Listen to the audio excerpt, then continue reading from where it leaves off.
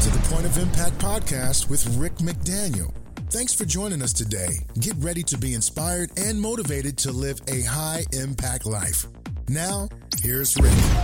Welcome to the Point of Impact podcast. I'm Rick McDaniel. It's great to have you joining us again today. Looking forward to this episode where I'm going to combine kind of two things. One, my travels to the Czech Republic and particularly Prague with what I discovered there in terms of the most atheistic country in the Western world, and tell you about Prague and all the pointers toward belief in Christianity, and then what happened, and then here's some reasons why you should believe in God.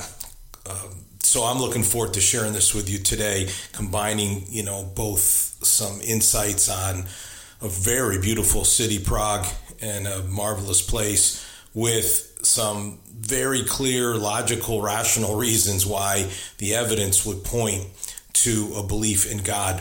So we'll get there. But before we do, just want to talk about a few other things. One thing is, someone said to me recently, they're like, I listened to your podcast. It's really different than listening to you speak. And I was like, well, what do you mean? And they're like, well, your speaking is just more, say, refined or polished. And the podcast really doesn't even sound like you. If you've only heard you speak, you're so sort of different in the smooth and the delivery, and it's just different than talking the way I'm talking right now.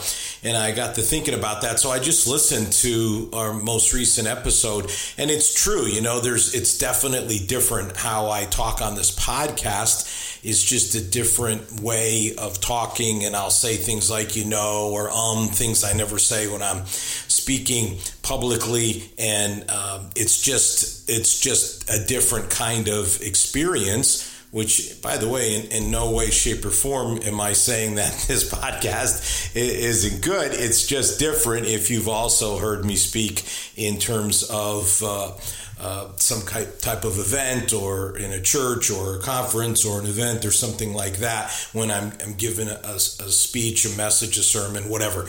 So if you'd like to hear some of those, go to my YouTube channel, the Rick McDaniel YouTube channel. There's probably 50 or so videos. Some of them are as brief as a few minutes. Some of them are as long as 35 minutes. And, you might get another taste. And again, some who are saying, well, we'd like to have you come speak, Rick, and we want to hear something first besides just like the podcast. Yeah, I won't speak like on the podcast. I'll speak like those videos that you see on YouTube. So I would encourage you to go over to YouTube and listen or watch some of those videos. By the way, there's lots of great topics, and it doesn't matter if you're not motivated by the difference between a podcast and a message. From me, you just want good content. There's some great content on a number of different themes and topics that I think you would find very, very beneficial. So you can do that. Another thing is, I just found out that the Mindset Matters, the latest reading plan on the YouVersion Bible app, the largest Bible app in the world, over 500 million people are a part of it. And I have 7 plans on there. The latest is Mindset Matters. I've talked about it before on the podcast. I just found out it is already, in its short time that it's been out, it is already the most listened to, most completions. First, you can sign up for it, then you got to complete it. All the metrics, it's number 1. So if you haven't done the Mindset Matters plan, which is 5 days of reading, and I say listened, it's reading. You can listen to it, but most people just read it. But again, you can listen if you want to do it that way. But it take you about 3 minutes each day. There's 5, so you could do it like a Monday through Friday. You could start on a Friday like today and go through the weekend, however you want to do it. But it is become very popular, really fantastic numbers, especially when it wasn't out all that long. It was kind of amazing how it's up there, and then within a week, it sort of starts to disappear and it's gone. So that makes the numbers even more amazing versus some that for whatever reason seem to stay up there for quite a while. So it's very popular, and I would love for you to to read it. So go to YouVersion on the Bible app, YouVersion. You type in Mindset Matters and start the plan. And I think it'll really, really, really bless you. I'm really excited about it. Okay, I'd like to talk more about that, but we got to get going here. So I took a trip to the Czech Republic, and particularly, actually was in a number of countries. I was in Germany, I was in Austria, I was in Romania. So was in a few places, but I finished up in Prague, and was really, it was a great trip. It's, fascinating. Just real quick, just in case you don't know, if you just look at its more recent history. So first thing you'd have to know is that the Czech Republic, right, used to be Czechoslovakia. So now there's Slovakia and there's the Czech Republic. And they had a very amenable split. No problem with it at all. No upset there, unlike maybe something, that you might find in, say, Serbia and Bosnia, something like that. Not like that at all. But when they were Czechoslovakia, they were occupied by the Nazis. And that was a very, very unpleasant experience, a very unpleasant time. And then they went straight from that into coming under the Soviet Union, communist totalitarian rule for 40 years. So really, only in the last 30 years has the Czech Republic been a free democracy. For a long time, it was under, these the two most oppressive, Nazism, communism. I mean, really bad. But they're free of all that now. But of course, the city is quite old, has an incredible history, and we toured it. My wife and I toured it. Just want to share with you some of the experiences and kind of show you, I think, a little fascinating snapshot. So probably the most famous, there's a lot of famous things, we're going to talk about them, but the thing that is really big is the Prague Castle, they call it complex, largest in the world. So not just the castle, but the whole complex that is up there. And it's basically up there on a hill. You can see it, especially from the river area. You can see it very clearly. The centerpiece is really St. Vitus Cathedral. In most lists of the most beautiful church buildings in the world, it would be in that list. And I have been very fortunate to have been to a number. I'm not going to say, all of them. The Duomo in Milan and St. Peter's in the Vatican. And, I can't believe I can't think of more right now off the top of my head. But I've been to some of the most beautiful and largest churches in the world, a number of the largest church buildings. And this one is in that list of the most beautiful churches that you can find. Westminster Chapel in London, there's another. And give me a minute, I'll come up with some more. This will be another difference between me speaking and me doing a podcast. If I was speaking, I would have had all that prepared right ahead of time. But in podcasts, you kind of wing it a little bit more versus having it really kind of tight. So it's a church. It's a functioning Catholic church to this day. You go down to the river, there's the Charles Bridge. It's over 600 years old. It's the oldest stone bridge in Europe. And it's famous for having 30 statues of Christian saints. And the most well-known is St. John Nepomuk. And the reason that's famous because he was martyred for refusing to tell the confession of Queen Sophia to her jealous husband, and which is King Wenceslas. He was a piece of work, that guy. And he wanted to know what the queen had confessed, and he wouldn't tell. And so he ended up being martyred, and people believe that rubbing a statue brings them good fortune. And man, if you see the statue, it's been rubbed many, many times. Then you go into the old town square. This is the, sort of the original part of Prague. And there's this famous astronomical clock. It's been operating continuously since the 15th century. So that makes it the oldest anywhere in the world. There may be one or two older astronomical clocks, but they haven't been continuously operating. The most unique feature is at the top of every hour, there's a procession of the 12 apostles, the 12 disciples, as they pop out of these two windows. It's like this little mechanical thing. They come out and they go in front and they tuck back in. And I'm going to tell you what, every hour the square is packed with people who want to view it. I mean, when we were there, it's just unbelievable how we were there one time in the middle of the day. There was all these people. We were there one time at night. There were even more people. It's just absolutely amazing. Then you go into the very center of the old town square, and there's this huge statue to honor a guy named John Huss. He was the rector of Prague University. He was the pastor of Bethlehem Church. He stressed that obeying the Pope or church decrees was only necessary to the extent that they were in agreement with Scripture. His emphasis on the authority of the Bible was not taken well by the Catholic Church that wanted the authority of the Catholic Church above the Bible, which is why the Reformation, ultimately one of the reasons the Reformation happened. But he's pre-Reformation. He ended up being removed from the priesthood and burned at the stake in 1415, in July 6, 1415. So this is well before people like Martin Luther or John Calvin entered the picture, as far as people who started the Protestant Reformation.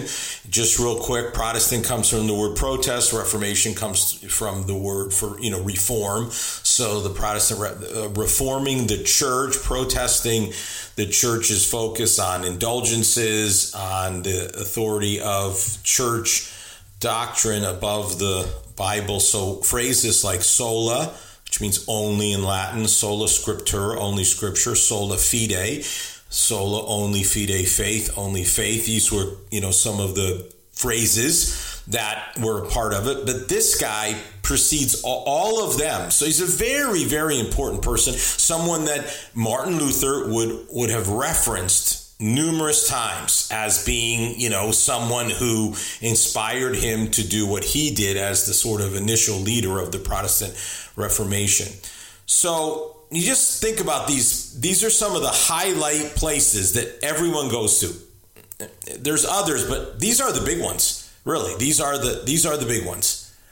So you have this country with a deep Christian foundation, and Prague is, kind of like the ground zero of it all, with all of these reminders, the famous church in the Prague Castle complex, and the famous bridge with the 30 statues of Christian saints, and the astronomical clock with the apostles coming out of it, and the town square with this giant monument to honor this incredible, courageous man who led what ultimately became the Reformation. So, must be a very Christian country. Well, not so. Only 29% of people believe in God. It's the most atheistic Western country, as I said. Now, the initial response is, well, people are like, 40 years of godless communism and all that influence, and that's what happened. But Poland, which is right next door, they share a pretty substantial border, both under communist rule, bordering countries. 86% of Poles believe in God. 86% in Poland, Polish people, Poles believe in God. Only 29% of the Czech people believe in God. I mean, it's now, they'll give you other arguments that are there's validity to it in terms of the country being Protestant. Well, because of Huss, right? That makes sense. That's what happened. But then from Austria, comes a king, and he wants to change everything and turn everything back to Catholicism, because that's what he was about. That Austrian king was Franz Joseph Habsburg, very famous. The Habsburg family in that part of Europe, and say Central Europe, is like the Medicis in Italy. These were, in fact, if you want to do your World War I history, you'll see it's just a handful. I mean, a handful of people like Habsburgs and these royal families throughout Europe that ended up really causing World War I. But you can check that out on your own. All right, so there you go. That's that's where we're at. That's where we're at in terms of Prague. So it's pretty stunning. Now, there's a scripture in the Bible, Romans chapter 1, verses 20 and 21. God's eternal power and character cannot be seen, but from the beginning of creation, God has shown what these are like by all he's made. That's why those people don't have any excuse. They know about God, but they don't honor him or even thank him. So what the Bible is saying is there's evidence for God, and it's everywhere. And if you don't recognize it, there's no excuse for that, which is pretty strong, because that's pretty strong language, because grace in the Bible is preeminent. In fact, the book of Romans is a huge treatise on most theological book in the Bible, all about grace. But here you find a different terminology. There's no excuse. There's no excuse. Why is there no excuse? Because God can be known and the existence of God can be realized and discovered. So I want to shift from the description of Prague and all of that. Beautiful place to go, by the way. I think very affordable. Just kind of get off here a moment again. Not what I would do necessarily in a speaking message, and this is the beauty of a podcast. You can do these sorts of things. Really, I had some great meals, and lodging and everything was quite affordable. So really great place to go. Beautiful place to go, but they don't believe in God in a way that is just shocking. Now, when we talk about a belief in God, and Mortimer Adler, who's a 20th century philosopher, said it's the most important question is the God question. It's the most important question in anybody's life, the God question. When we talk about God, we're talking about a theistic God, a one God, a personal God. In other words, we're not talking about, say, pantheism that says God is everywhere, can be in animals and all this sort of stuff, or polytheism, which says that there are many gods, and certainly not naturalism, which essentially is what atheism is. There's no God. So we're not talking about that. We're talking about a theistic. Theos is the word for God, by the way. So theology, study of God, theistic, single God, a personal God that you can know. That's what we're referring to when we talk about what I'm talking about here. It isn't just a belief in many gods, or you and I or all gods. That's not what we're talking about here. We're talking about a belief, and particularly from my perspective, we're talking about God as he is understood in the Christian faith, which is God the Father, God the Son, God the Holy Spirit, three in one. That's a whole nother discussion. The Trinity was God three in one. God is one. Best explanation I can ever give to you would be that when you look at something like water, it can exist in liquid form, it can exist in frozen form, and it can exist in vapor form. All are water, but one is a mist, one is frozen, one is liquid. It's the easiest and best way I've ever known to talk about God. God is one.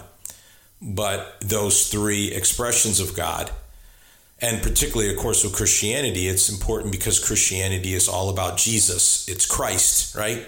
Jesus Christ. So it's belief in Jesus. So pantheism, no, not polytheism, none of those things. Now, it's true. We can't touch God. We can't measure God. We can't see God.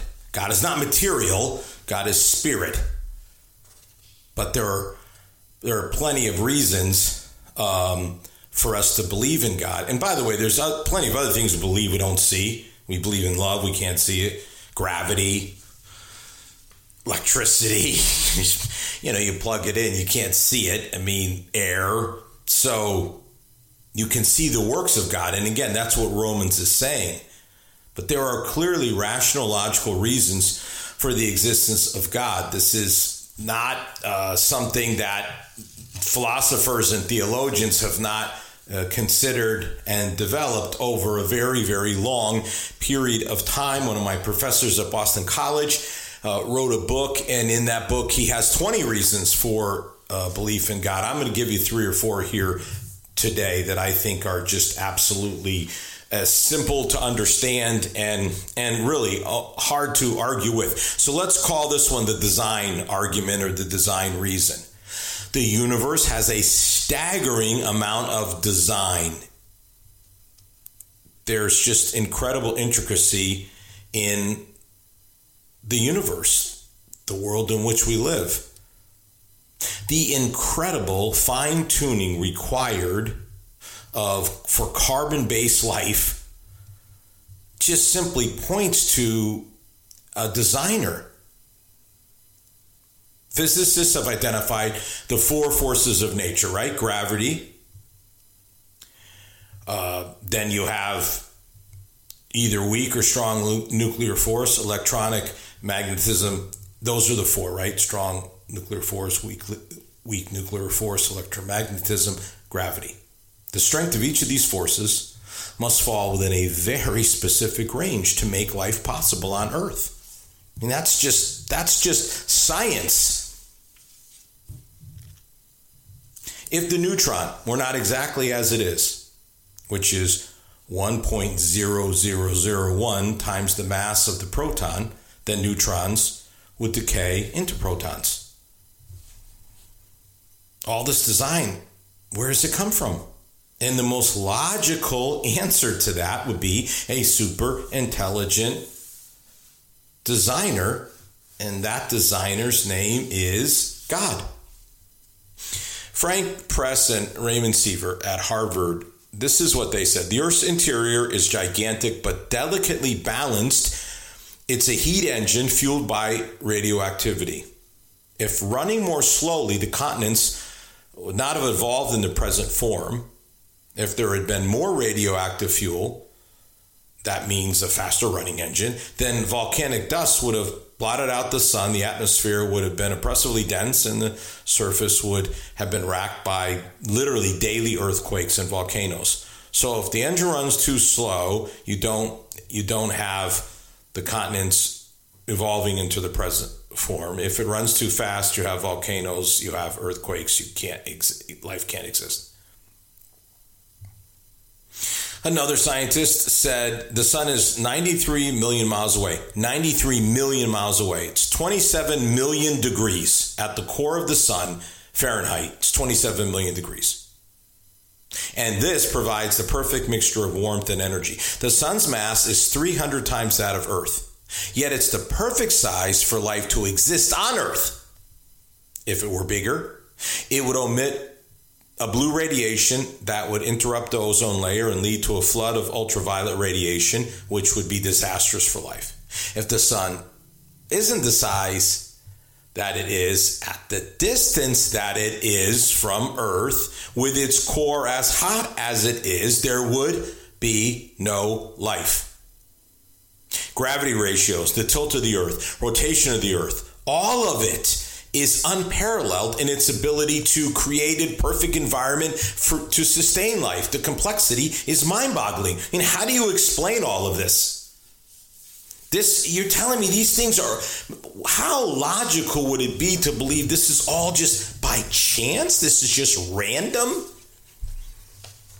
It's hard. It's just almost impossible for me logically to accept something so bizarre as that. So it leaves you with a simple question, which is, how did all that happen? And you can look at all the factors for even like a human life. I mean, the way the body just evolved into all of this complexity just happened. The birth of a child, the amount of things that have to go right for a body to work, and all you need is for one of those to go wrong and you're in sickness or disease, and you realize the thousands and thousands and thousands of things that happen every day, and they're all created and designed. All right, here's causality. Here's another reason, causality. We exist, and that requires a cause for our existence. The universe has not always existed,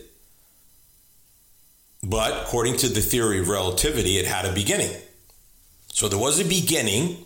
The Hubble telescope shows us the universe is expanding from a singular beginning point. That's just science. Now, again, for those of you like, well, I can't believe in God because it takes too much faith. So far, I've given you really nothing but science.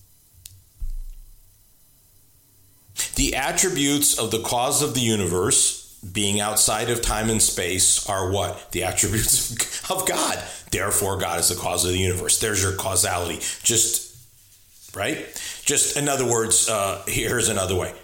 The universe began to exist. Therefore, the universe must have a cause for its existence. The attributes of the cause of the universe, being timeless, existing outside of space, are all attributes of God. Therefore, the cause of the universe must be God. It's just the most basic, logical argument that you could possibly have. It's so incredibly simple. If you just walk right through it, it just leads you logically. It just leads you logically to one possible place.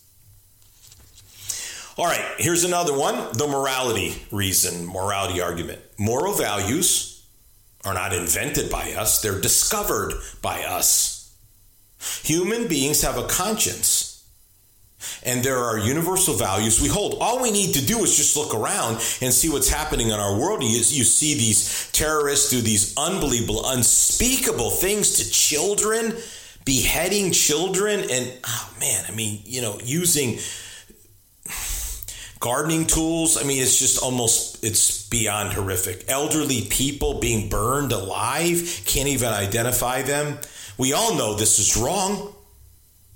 A terrorist I'm a native New Englander in Maine, Maine, are you kidding me? 29 homicides in the entire year in Maine, and then 18 people, maybe more, between time of this recording and when you listen to it, I hope not, have died from some maniac because this person had mental problems, and we know that's wrong. We know it's wrong. Why do we know it's wrong? Because we have these universal values. What makes us believe these things and then have certain laws about them? Where did this come from? How do you explain it? It's easy to explain with God. God exists, and he placed this in us. He placed in us a moral code, a moral conscience,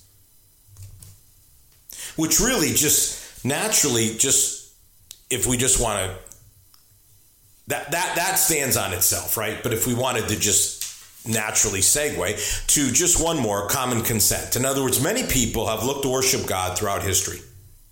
People have been worshiping God from the beginning. Why? Because they have a conscience, because they know there's right and wrong.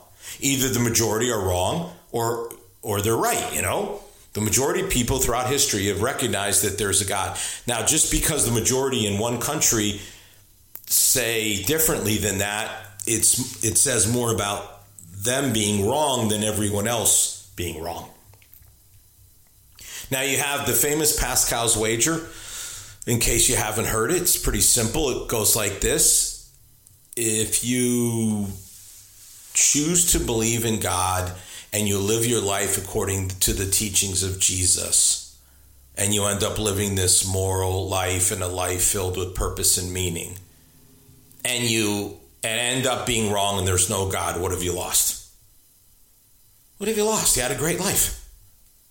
But if you live your life believing God doesn't exist, and you are immoral, and you don't have purpose, and you don't have meaning, and God turns out to have existed, wow, you have lost everything in this life and the life to come. It is a massive, massive gamble that you would be gambling the wrong way on, wagering the wrong way.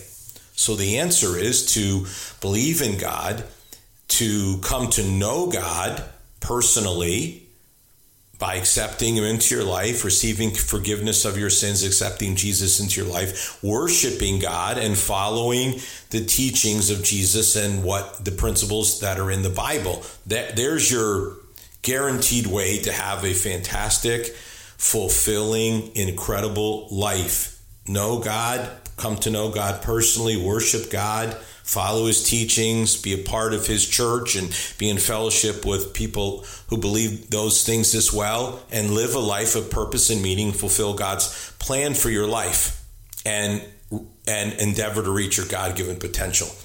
Best possible way you could live all begins where? Believing in God. I hope I've convinced you today.